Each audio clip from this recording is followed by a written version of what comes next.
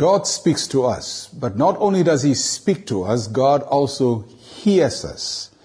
1 John chapter 5, verse 14 and 15. Now this is the confidence that we have in him, that if we ask anything according to his will, he hears us. And if we know that he hears us, whatever we ask, we know that we have the petitions that we have asked of him.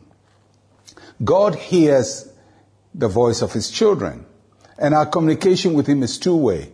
When he speaks, we must hear. And when we speak, he hears. So when he gives us direction, we hear. When we talk to him, he also hears.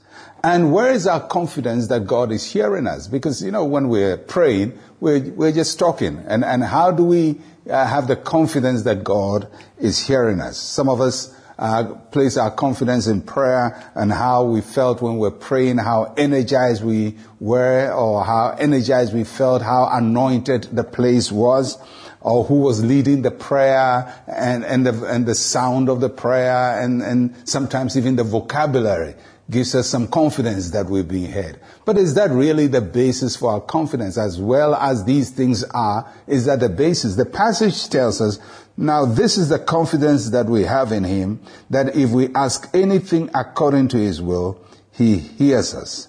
The passage tells us the confidence we have that God hears us is not even based on us. It's based on him, his will. If we ask anything according to his will, he hears us. So anytime I pray, my confidence is it's in the will of God.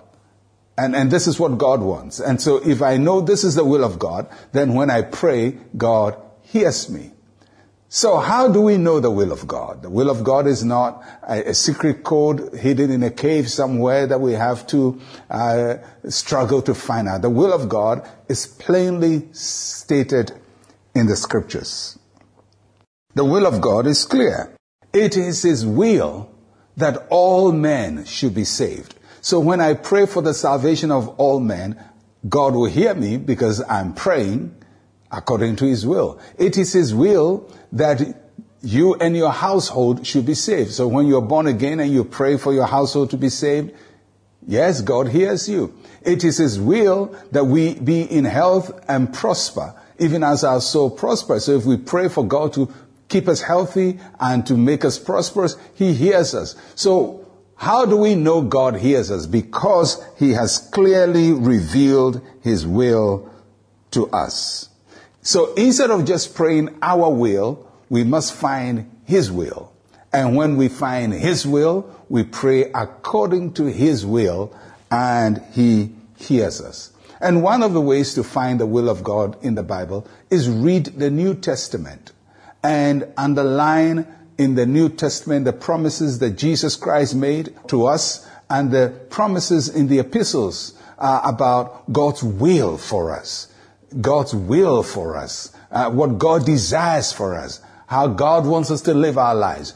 And then we pray according to that. And when we pray according to his will, he hears us. That is the basis of our confidence. This is the confidence that we have in him, that if we pray according to his will, he hears us. And today, I pray that God will hear you as you pray and as you talk to him.